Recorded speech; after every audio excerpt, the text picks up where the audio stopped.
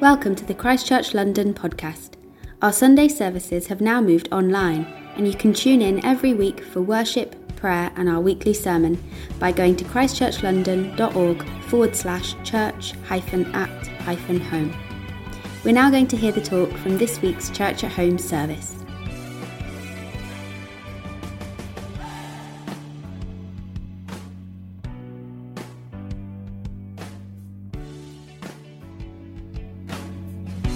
Hello, hope you are doing well. As you probably are aware, we are currently all at Ashburnham Place for our annual summer retreat. If you've not been able to join us, we miss you, but it's great to be able to share with you on Church at Home. But even though you're not with us, I just encourage you to see this weekend as an opportunity to reflect and ask God what He might be calling you to do this upcoming year, as I share what God has placed on my heart as we look ahead collectively. I'll be sharing something that I am sharing at the retreat, and I know you'll hear feedback from this weekend over the coming weeks as we share where God is leading us. So even though you're not with us, I hope in some way you'll still feel part of this weekend.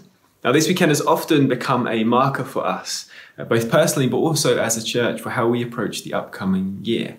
This year feels more pertinent as we decide in this moment, as life is beginning to return to some level of normality, how we're going to live and serve our city. Now, many people saw the beginning of lockdown as an opportunity to reset, and people used it as a moment to re-establish habits and practices that they wanted to instill in their life. Nothing wrong with that at all. But I would argue that it's more important to do that now as the busyness of life begins to return, when the distractions come back into our lives. And to add to that, I would think we would all say that we all desire to live a life of meaning, where we feel like we're growing in our faith, whatever our circumstances, and where we're making a contribution or a difference in the city that we live in, a city that's changed and is different to the one it was 18 months ago. So we have an opportunity to put a marker down as life continues to open up. And we all have this desire to make a difference with our lives, make a difference in the city in what is a unique moment in history. And what I want to talk about today, I hope and pray, will allow us to process and reflect on those factors. And to help us to do that, I want us to look at the book of James. Now, James is unlike the letters of Paul. It was a letter to all followers of Jesus rather than a group of believers. It's a summary of the wisdom that he has learned in his time learning under Jesus and from leading the first church community in Jerusalem. And the thrust of his letter is on how easy it is for us to live as fractured, inconsistent people. We can claim to follow Jesus, but so often our actions fail to live up to that intention. James shows this by giving a series of short teachings on how often we don't live up to the way of Jesus, through our words, how we treat others, and how we respond to life's challenges. And so James is reminding us to live lives that are consistent with the way in which we see the world and our deepest values. It's why he places such an emphasis on how our actions and our motivations need to be aligned, how our faith has to be expressed with deeds. Instead of living this inconsistent life, our goal should be to live a life of wholeness and maturity. And to do that, James uses this Greek word teleos throughout his letter, which is the word that is often translated in English as perfect, which sounds completely unattainable and unrealistic, and is also not exactly what James is getting at. Perhaps a better translation for our context is mature or complete or whole. In fact, James uses this word 7 times in his letter, which he would have done intentionally, as that number in the Bible is the number of completion and wholeness. It's a word that captures this idea of living an integrated life, where your values are always consistent with your actions and the life Jesus calls us to live. And the way in which we do that, according to James, is by living a life of wisdom. A wisdom that is not created or discovered through human ingenuity or invention, but a wisdom that comes from heaven and is reflected in the life and teachings of Jesus. Well, I think this is really key for our moment right now, both in terms of how we are able to process this last 18 months and increasingly live the life Jesus calls us to, but also it is key in how we seek to make a difference in our city, which we'll get onto in just a moment. But first, let's read James chapter 3, verses 13 to 18. Who is wise and understanding among you? Let them show it by their good life, by deeds done in the humility that comes from wisdom. But if you harbour envy and selfish ambition in your hearts, do not boast about it or deny the truth. Such wisdom does not come from heaven, but is earthly, unspiritual, demonic. For where you have envy and selfish ambition, there you find disorder and every evil practice. But the wisdom that comes from heaven is first of all pure, then peace-loving, considerate, submissive, full of mercy and good fruit, impartial and sincere, peacemakers who sow in peace reap a harvest of righteousness. So James gives us this vision of how to live a life of teleos, through living out the wisdom that comes from heaven.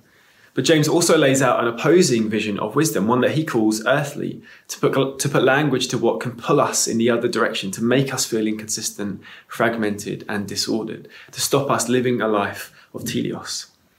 Now, just to clarify, what James means by heavenly wisdom isn't that the only things that matter are spiritual things, and that what is created or embodied or physical doesn't matter. He's just using that language to create this distinction between what God calls wisdom and what he doesn't. And in the book of Proverbs, which James is heavily influenced by, the language used there is wisdom and folly.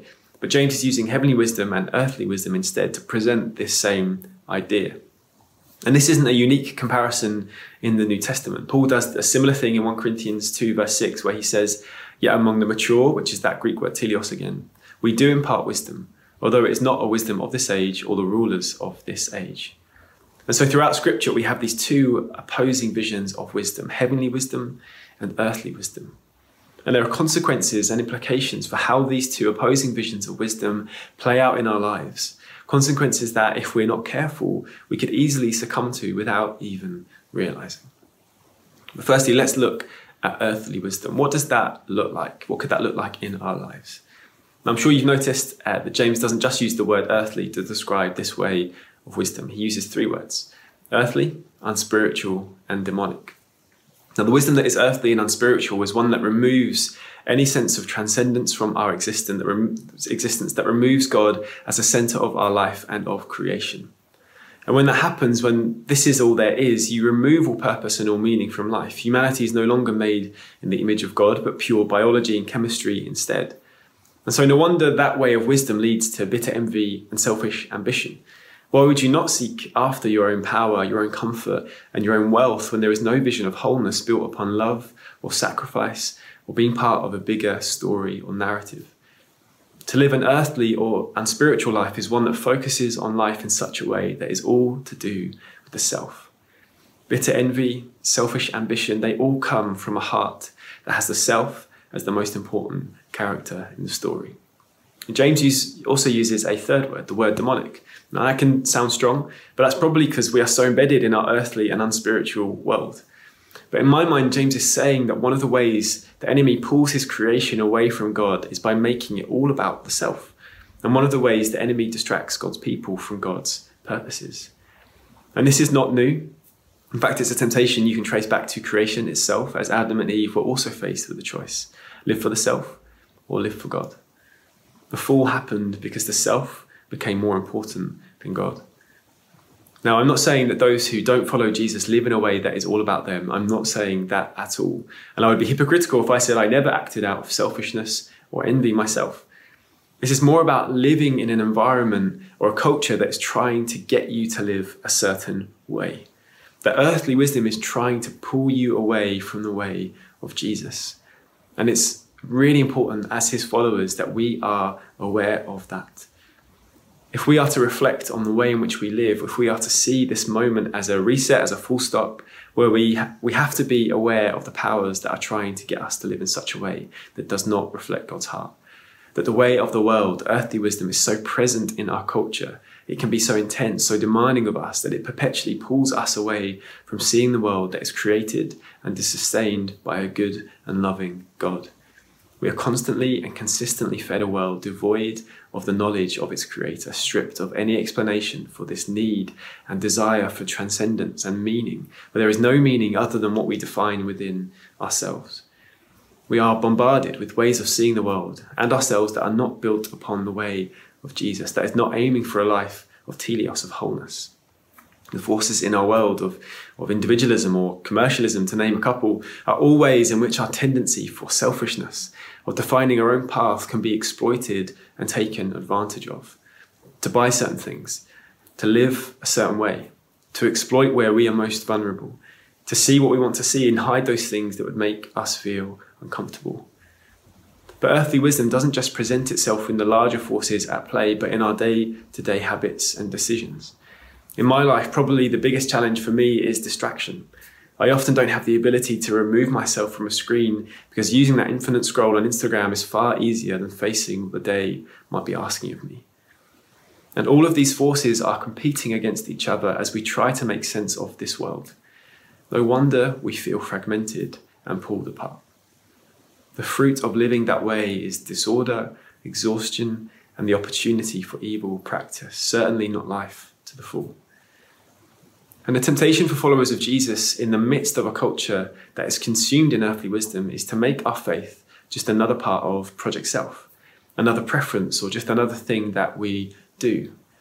And if that is the way we live, we essentially show the world through our lives that Jesus really has not much to offer. It's just another lifestyle choice. If it works for you, then great. If not, there's plenty of other options out there. Alan Noble put it brilliantly in his book, Disruptive Witness. There are just enough notifications, just enough health choices to feel guilty about, just enough answers for why we matter, just enough nice things to keep us grudgingly satiated to prevent us from facing the human heart and the dread of being alone that resides there, simmering beneath the electronic buzz of modern life. And it's the easiest thing in the world to make Christianity just one more identity waving at us for attention as we float along. But it's not. The gospel is not a preference. It's not another piece of flair we add to our vest. It's something far more beautiful and disturbing. The gospel is the power to raise the dead, to proclaim the greatness of God in a fallen and confused world. To be a follower of Jesus in the early 21st century requires a way of being in the world that resists being sucked into the numbing glare of undifferentiated preference we choose from to define our identity. The Christian faith is not one lifestyle choice of many. It is the foundation for every decision, every action that we take. It is the lens through which we see the world, and that is heavenly wisdom. And what James, Paul, and the whole of Scripture is trying to communicate that the way of maturity, of completeness, of wholeness, of teleos is living by the wisdom that Jesus lays out for us. It's where our time, our relationships, our successes, and our failures all make sense within the larger story of God's kingdom. And as we reflect today and this weekend, I would just encourage you to allow God to search your heart. What are you truly living for? Is your faith the most important thing about who you are, or is it just another preference of many? And James is calling us to live a life where our commitment to Jesus and his way is at the core of who we are, a life of heavenly wisdom. And he lists characteristics that come from heavenly wisdom, that it is pure, peace-loving, considerate, submissive, full of mercy and good fruit, impartial and sincere, marked by peace. Now, living a life of heavenly wisdom is a life that reflects the life and teachings of Jesus, and to use his words, it is life to the full, or life that is truly life. But right at the beginning of this section, James pulls out one characteristic that helps frame the whole teaching: deeds done in humility. James asks, who is wise and understanding among you? Let them show it by their good life, by deeds done in the humility that comes from wisdom. In order to live a life of maturity, perfection, wholeness, of teleos, James is saying that the way to do that is to live the way of heavenly wisdom, which at its core has humility. So why is humility so important that he introduces his teaching with that? Well, if envy and pride are the major outworkings of earthly wisdom, of living for Project Self, it's no wonder then that humility becomes a major outworking of heavenly wisdom. Humility leads you to a place of knowing that you are not the center of the story, that you're part of something that doesn't revolve around you. Humility gives us a proper understanding of who we are, that we are children of God, made in his image, created for a relationship with him and to reflect his character, his purposes, and his will. And that we are also made for each other, to love one another and cultivate this good world that God has given us to steward. That we are part of something bigger than ourselves alone, and that we need each other. At its core, this kind of humility reflects a life that is wholeheartedly dependent on Jesus. Henry Nouwen wrote that humility in the spiritual life does not refer to people who have no spine or who let everyone else make decisions for them. They refer to people who are so deeply in love with Jesus that they are ready to follow him wherever he guides them. Humility leads to a life not built upon the many distractions of our age, where our faith is just one preference of many, but one that is entirely dependent and wholeheartedly committed to Jesus. But humility is not just an inward state. It isn't just a way of seeing yourself. James says that those who are wise are known by their good life, by deeds that are done and are acted out. And I want to pull out two ways I think that humility brings us to that place, and that are incredibly important in the moment we find ourselves in right now. Firstly, humility helps clarify our calling. And secondly, it connects us to community. Now, what do I mean by clarifying our calling? How does humility do that? If you live a life by earthly wisdom, chances are you would do all that you can to make something of yourself in order for you to feel some sense of value. Your identity becomes defined by external factors and achievement. But by living a life of humility, you already have your identity. You know your value. And it's not marked by your achievement or what you gain in life. It's marked by Jesus, by being a child of God, made in his image.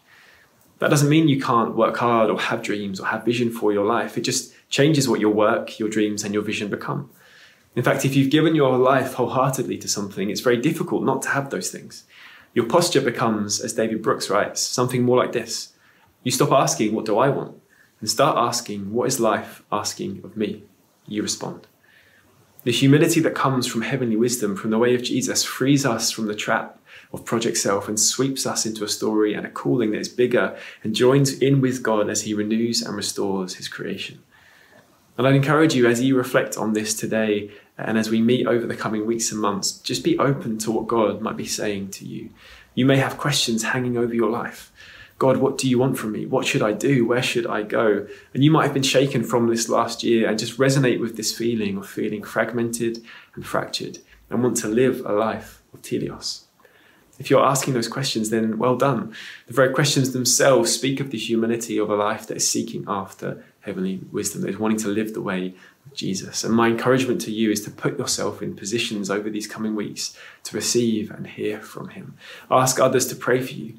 Listen to what provokes you or moves you over these next few weeks and months, and be prepared that what God might be calling you to do may not be the easy option, and it may not work itself out in weeks or months, but over the whole course of your life. But don't allow that to stress you out or cause anxiety or allow suffering or pain to think that he is absent or far away. In fact, perhaps the most powerful example of how heavenly wisdom works itself out, or how it differs to earthly wisdom, is through the trials of life. Our culture is set up for us to avoid any form of trial or suffering, let alone discomfort. We demand and expect our desires to be met, that anything that inconveniences us is met with, at the very least, frustration. But that is not the wisdom that comes from Jesus. That is not the wisdom we see in the New Testament. That is not heavenly wisdom.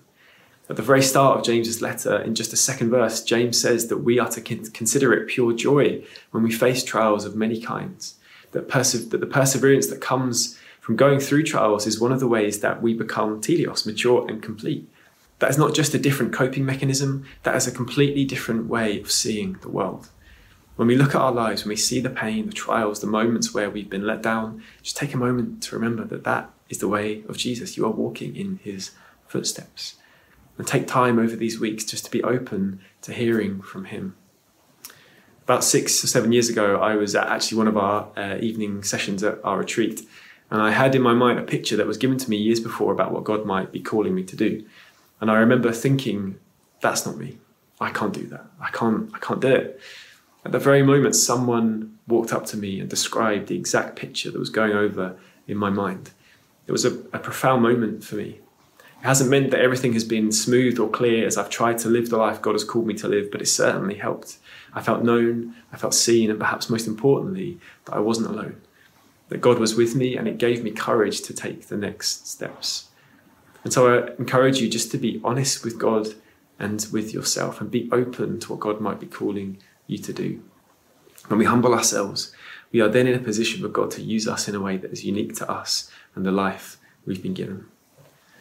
But there's another reason why I think humility and calling are two words that are to be kind of held side by side in this moment.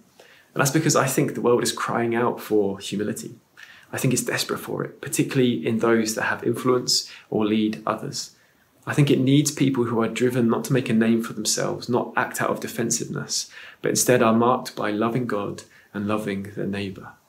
Humility brings us to a place where God can use us, but it also answers the call of a city crying out for people to live for God and for others. So humility clarifies our calling. And secondly, humility connects us to community. Humility says that I cannot exist on my own. Humility is expressed with others. Heavenly wisdom, the wisdom that comes from the way of Jesus, cannot be outlived in isolation. Jesus didn't even live that way.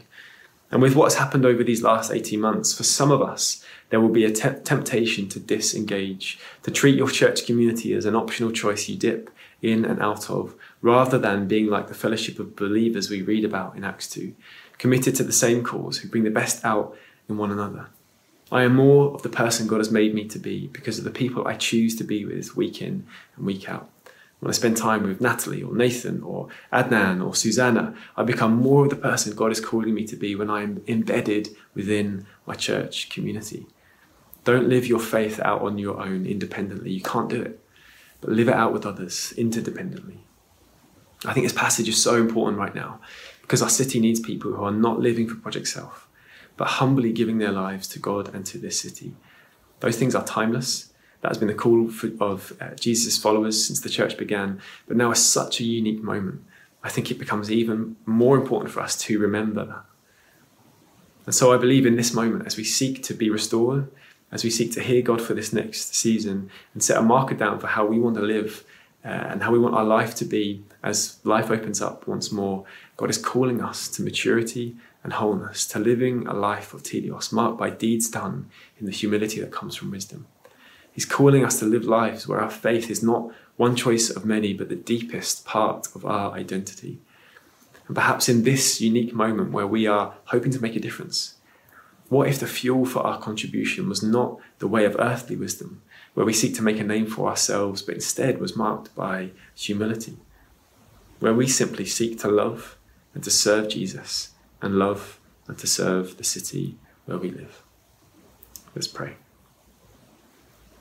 Jesus, we thank you that you have given us such wisdom through your word. We thank you that you have called us. We thank you that you have given us church community. You've given us people to be alongside with. And God, as we move into this new season, into this new chapter, Lord, I pray that you would do whatever we need to be restored, to be refreshed, to process these last 18 months, God. But you'd also prepare us for the call you have on us as a church for this next year. Lord, would you speak to us? Would you guide us? Would you embed each and every one of us within this church community?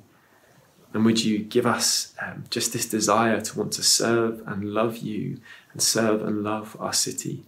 Lord, would we be a church marked by humility that comes from heavenly wisdom? Amen.